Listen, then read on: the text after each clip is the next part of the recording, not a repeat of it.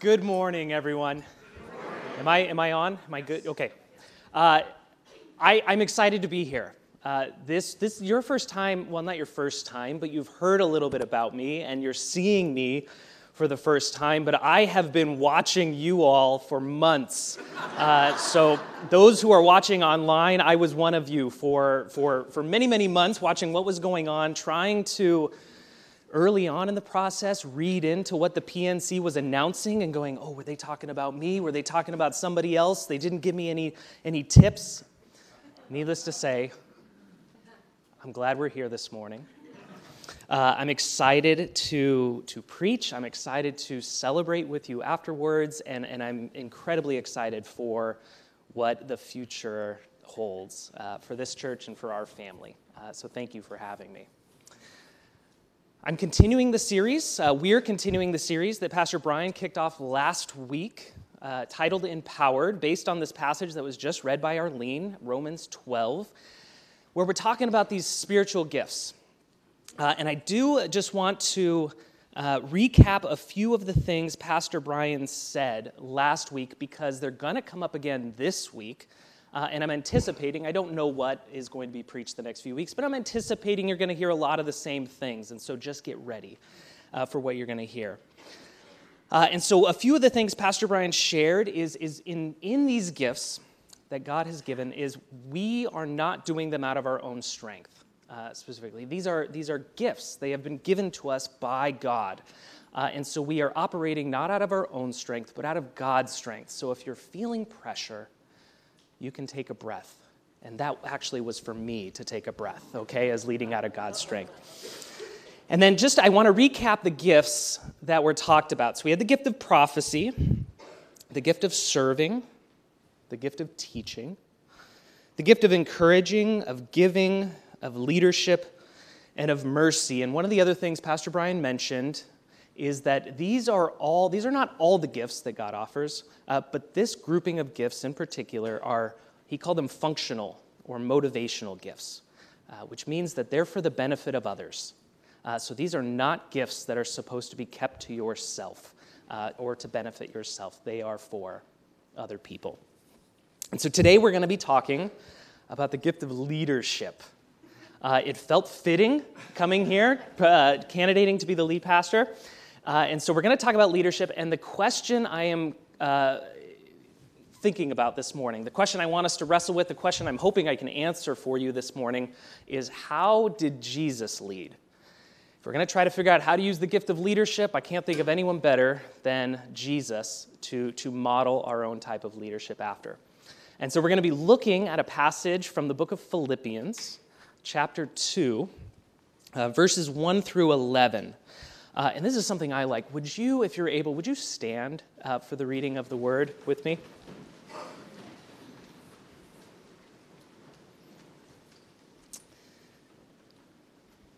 Philippians 2, 1 through 11. Therefore, if you have any encouragement from being united with Christ, if any comfort from his love, if any common sharing in the Spirit, if any tenderness and compassion, then make my joy complete by being like-minded, having the same love, being one in spirit and of one mind.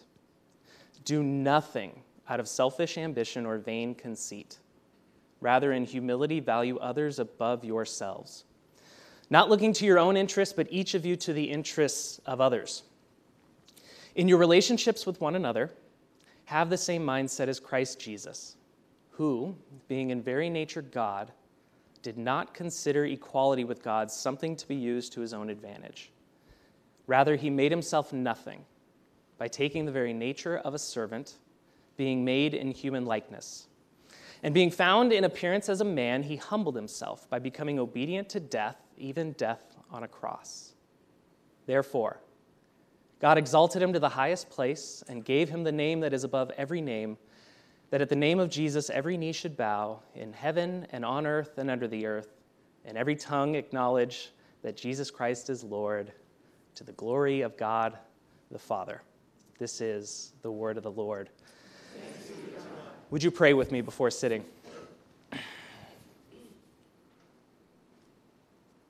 Heavenly Father, this morning I ask that you would open our eyes, you would open our ears and our hearts to hear your word. And I just pray that in this place and in this moment, that I would decrease, that every single person in here would decrease, and that you, Lord, would increase. We pray these things in your name. Amen. Go ahead and grab a seat.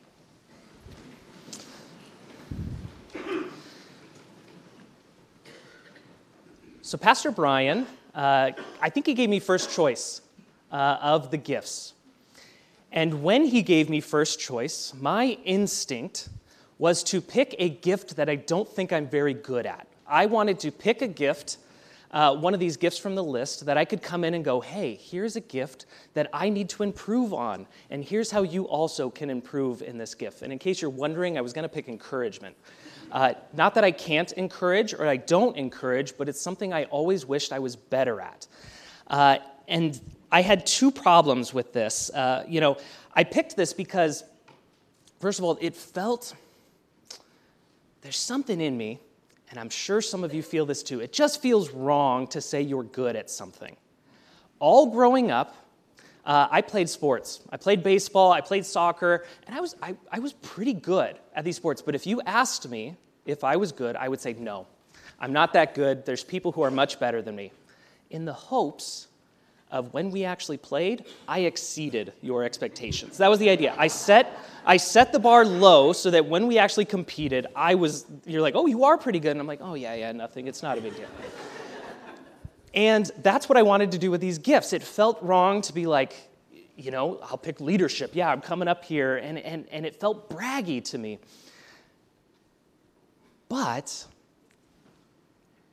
I think that's the wrong mindset. And I think it's the wrong mindset for two reasons. The passage in Romans does not say, hey, here are these 7 or 8 gifts, and some of them you're good at and some you won't, and make sure you improve on the ones you're not good at. That's not what Paul's saying here. He's saying you've got gifts. I've given them to you, or God has given them to you. Use them, okay? And God, for some reason, keeps allowing me opportunities to lead, and that's not something I should be ashamed of. I'm not no bragging. It's just how it is.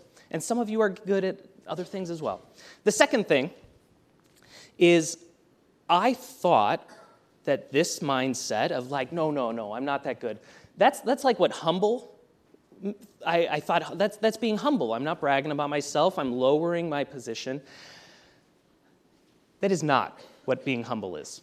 And so before we get into this gift of leadership, and I think it'll be important as we start all of these list of gifts, that we have a clear understanding of what humility actually is and what it is to operate out of humility. And so I have a few things. I don't think the dictionary actually is very helpful here. The dictionary definition is a modest or low view of one's own importance. That's what the dictionary says. The problem with this is that in the passage I just read, it says that Jesus humbled himself. I don't think Jesus had a low view of his own importance. I think Jesus knew exactly how important he was. I think he knew exactly what he was going to do. But he still lowered himself in some way. And so I want to have a definition that we can work with. There is a book called Humilitas by John Dickson. And what he does is he's a historian, and what he did is he looked at leaders throughout history trying to figure out where this idea of humility came from.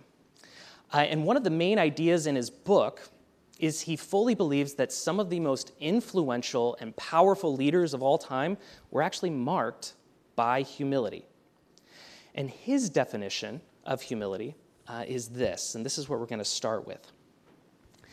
He says, humility is the noble choice to forego your status, deploy your resources, or use your influence for the good of others before yourself. The noble choice to forego your status, deploy your resources, or use your influence for the good of others before yourself. It is a choice to do this. And it is not about lowering your own self-importance, but it does have something to do with lowering your status. And what we're going to see as we look at this Philippians passage is Jesus did just this. He lowered his status, chose to let it go for the benefit of others. And so I've got 3 ideas I want us to take away this morning. Three main points, which is the classic sermon style, okay? 3 points of how did Jesus lead, and then how can maybe we lead following that or imitating that. And here's the first one. Jesus didn't lead with a very top-down, authoritative, here's the way you do it, and you're going to listen to my authority. He didn't lead in a top-down type of way. He led from a very bottom-up type of a position. And what we see this in the passage of Philippians, so I want to read it again, verse 5. In your relationships with one another, have the same mindset as Christ Jesus. What was his mindset when he was leading? It says he was in very nature God, but he did not use that position to his own advantage. Instead, rather, he made himself nothing. He chose to make himself nothing. He chose to take the very nature of a servant. And he was made in human likeness, and he was found in the appearance as a man, and he humbled himself by becoming obedient to death, even death on a cross. And what I want to throw out to you is that this bottom-up approach to Jesus' leadership is found all throughout the Gospels. First of all, this passage stresses that the way Jesus died was actually an act of lowering himself. In those times, crucifixion was the most shameful way to die. There were people who thought Jesus could not be the Messiah. There is no way he was the Messiah because the Messiah would never die such a shameful death. And that was a deal breaker for many people. Even the act of him coming down and becoming a human being was literally Jesus lowering himself from the highest position we can even imagine, coming to be a human with us. A few more examples. John 13, and at the end of the Gospels, when Jesus is with his disciples right before the Last Supper, and what he does is he lowers himself and washes their feet. He literally takes the lowest position in that meeting and serves his disciples. Luke 22, Jesus actually states it. He claims that he came to serve, not to be served, and to give his life as a ransom for many. And so in addition to this lowering that Jesus did, we see that he didn't just lower himself underneath people, but what he did is he actually used that lowered position to raise others up. He put himself beneath people, and then what he did is he doesn't keep his authority, but he actually uses it and he gives it away to other people. He ends up giving authority away. He gives power. He gives opportunities away. In Luke 9, he sends out his disciples, and he says that he gives them authority to cast out demons. In John 14, he says, I've done all these great things, and guess what? You're going to do even greater things than I did. And in Matthew 28, which is the Great Commission passage, we see that Jesus claims, I have all authority. All authority and power has been given to me. And so what does he do? He gives it to his disciples and says, go. You're going to continue the work that I started. This type of bottom-up leadership is not unique to Jesus. So many of you might know the work by Jim Collins, Good to Great. It's still, I think, one of those bestseller business books that's been around forever. Jim Collins is a business analyst, and what he did in this book is he looked at 11 companies who just outperformed the market by a long shot, and he was trying to figure out, what do these companies do that the other companies don't? And one of the pieces that he found that these great companies have is what he called a level 5 leader. And what was interesting about these level 5 leaders is they were often marked not by these great big personalities or big charismatic people who could rally the troops, but they were often marked by humility. So listen to this quote from his book. He says, we were surprised, shocked, really, to discover the type of leadership required for turning a good company into a great one. Compared to the high-profile leaders with big personalities who make headlines and become celebrities, the good to great leaders seem to have come from Mars. Self-effacing, quiet, reserved, even shy. These leaders are a paradoxical blend of personal humility and professional will. They're more like Lincoln and Socrates than Patton or Caesar. I think he could have thrown Jesus in there. They're more like Jesus than they are like these other guys. Weirdly, We often think of leadership, some of us default to leadership in this very top-down type of way. And this bottom-up stuff that Jesus does, it's harder. It is not as easy as bossing people around, but it's better. This type of top-down leadership, the way we see it by Jesus, the way Jim Collins saw it in these companies, this paradoxical type of leadership is actually more effective. So that's the first point. Jesus was a bottom-up leader. The second is this, and this isn't groundbreaking, but I'll explain it. And the second point is simply this. Jesus led people. Verse 3 of our passage. Do nothing out of selfish ambition or vain conceit. Rather, in humility, value others above yourself, not looking to your own interests, but each of you to the interests of the others. I am guilty of this, and I'm sure some of you are as well, that when we are leading a group of people, it is easy to get so focused on the finish line, it is so easy to get focused on what you are trying to accomplish that you actually neglect the people you have been given to lead. In the Romans passage that describes these gifts, it's really quick when it talks about leadership. Paul says, if you have been given the gift of leadership, to do it, and the word he uses is diligently. If you are tasked with leading, do it diligently. And the way this word is translated in the Bible, diligently is perfectly good. It means with like an earnestness or with a zeal. Lead well if you are given this gift. But another way this Greek word is translated in the New Testament is also, it could be leading with a good will toward the other person, or leading with a devotion for people. And so Paul, what he could be saying here is that when you are leading, make sure you are leading with a special care for the people that you are actually leading. I don't know how many of you are familiar with a TV show called Ted Lasso on Apple TV. I recommend it. I like it a lot.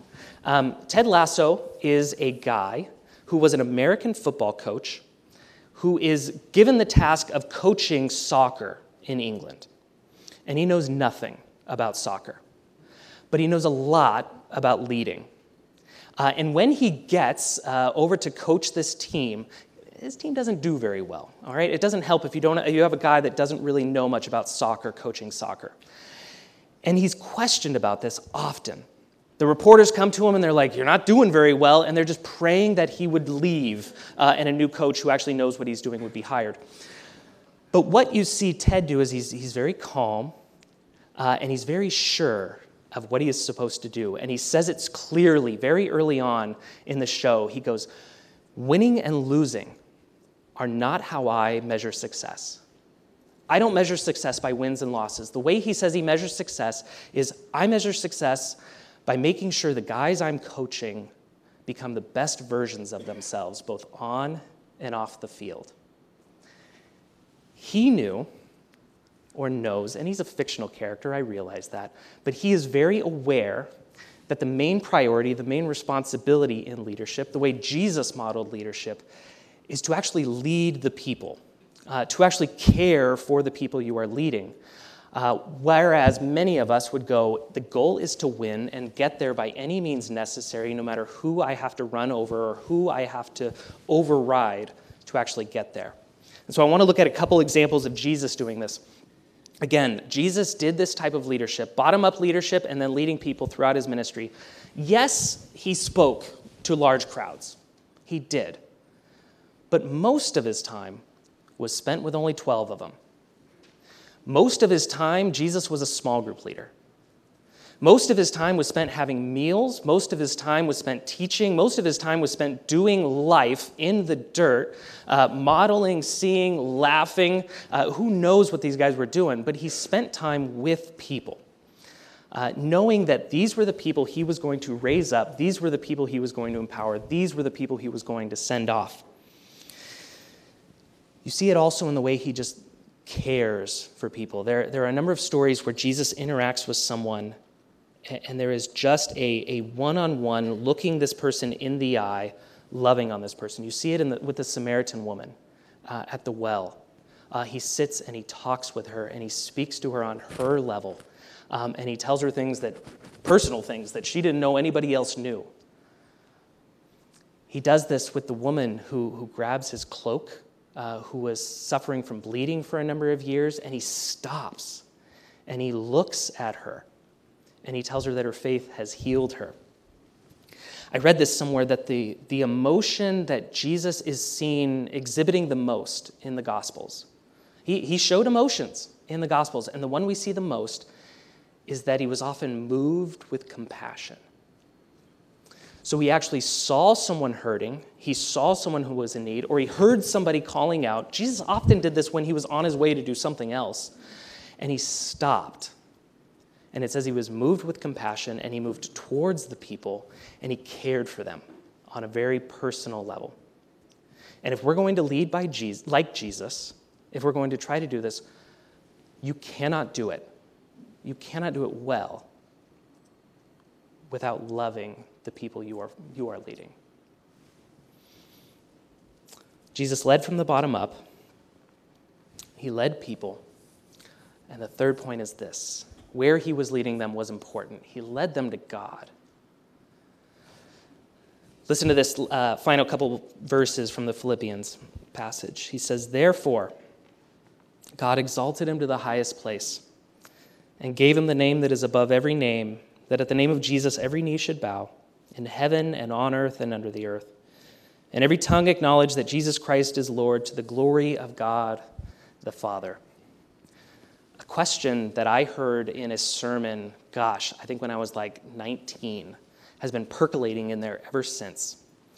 And it is this question: is God a means or is he the end? Is God a means or is he the end?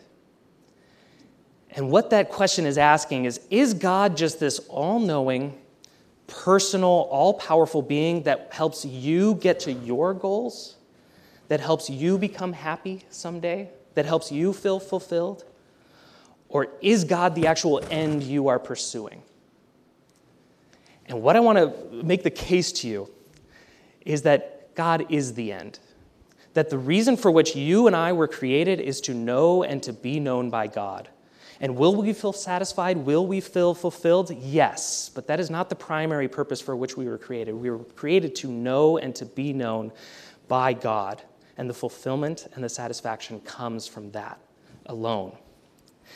And as Pastor Brian said last week, the interesting thing about God is it's also God who gives us the strength and the skills and the talents necessary to do that. God weirdly is the means, yes, but he's also the end. God is drawing people back to himself.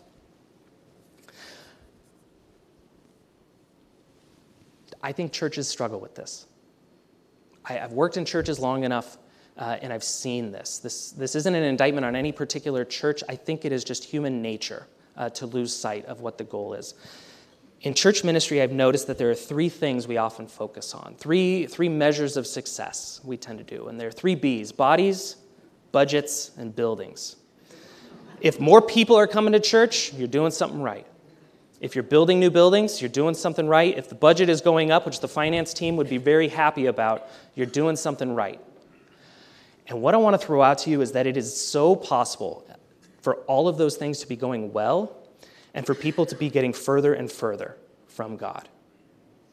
It is possible for us to think we're doing well, and for us, as I said, to be getting further and further from God, for none of us to actually be being transformed or becoming more like Jesus. I think the reason we do this is you can measure bodies, budgets, and buildings.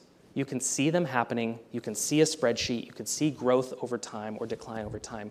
And if you're measuring transformation, it is so hard to measure. And what I want to point out is the only way I think you do measure transformation is you need to know people on a very, very deep and personal level. And you need to know them not just for a moment, you need to know them for a long period of time. So that one day, you might be able to see somebody and you go, hey, I know that normally when your kid does this, 5 years ago, you would have reacted with anger. And now, I noticed you paused and prayed. That's a step of growth. And I don't know how you measure that, other than just knowing someone, seeing what they are doing, and affirming that growth.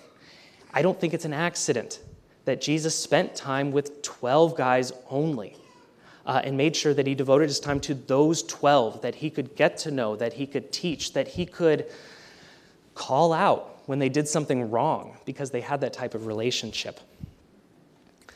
This doesn't only apply to church leadership either. All right? Some of you might be going, I'm not a leader in the church. I don't have the title of leader. But I want to throw out to you, whether you realize it or not, you're leading somebody. If you are a parent, you are leading your kids. If you work somewhere, you don't need to be above somebody in the org chart to lead them. If you are a student, you will be shocked to see how many people are actually watching what you are doing and how much influence you actually have on your peers. I feel this temptation as a parent. I really want my kid to behave when we go out. I do. I want him to do well in school. I want him to go to a good college. I want him to be successful in whatever he pursues. But if he achieves all those things and leaves his relationship with God, I've failed as a leader. I did not do what I was supposed to do. And if you were to watch me day in and day out, I guarantee you I spend way more time wanting him to behave and do well in school and do certain things than I do praying with him. I don't think I'm alone in this. If you were to just watch me, I spend so much more time focusing on the things that don't really matter than I do on the actual things that do matter. I don't know why. It takes so much effort. It takes so much intentional discipline and focus to go, I need to pause, or I need to shift, and I need to make sure my son knows that he is loved by God and he is loved by me, not because of his grades, not because of what he accomplishes, not because of any of that. That's my job as a parent. Grandparents, that's your job as grandparents.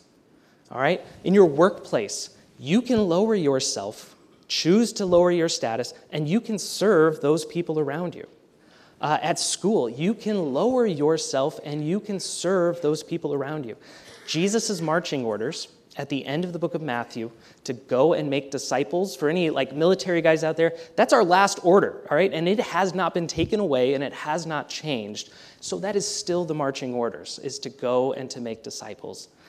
That is the reason for which you and I were created. That is the reason we interact with each other. That is the reason we have been given these opportunities to lead. And so my hope and my prayer for myself, for this church, for my family, for all of us, is that when we are given opportunities to lead, when we are put in situations to lead, again, whether they are formal, whether you are leading an entire church or one person, is that we would take the time to really, really wrestle. Are we leading like Jesus? Okay? Are we lowering ourselves? Or are we just wagging our finger, do this, do that, holding authority over people? Are we actually caring for the people that have been put under our supervision or under our care? Do we have compassion? Do we actually love those people? And then lastly, you can have all the love in the world, and I want to make the case to you that the most loving and compassionate thing you can do for the people you are leading is to bring them to God. That is the reason for which they were created. That is the reason we come and we worship every single morning. That is why we have Sunday school. That is why we live these lives, because we have a God who loves us. We have a God who is reaching out for us, a God who pursues us so that we might pursue and lead those around us. And so with that, would you all bow your heads in a word of prayer with me?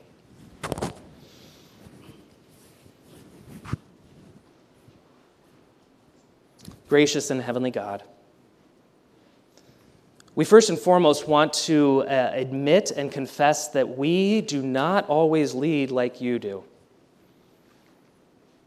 God, there are times where we are so focused on our own goals, on our own measures of success, that we neglect you and the pursuit of you.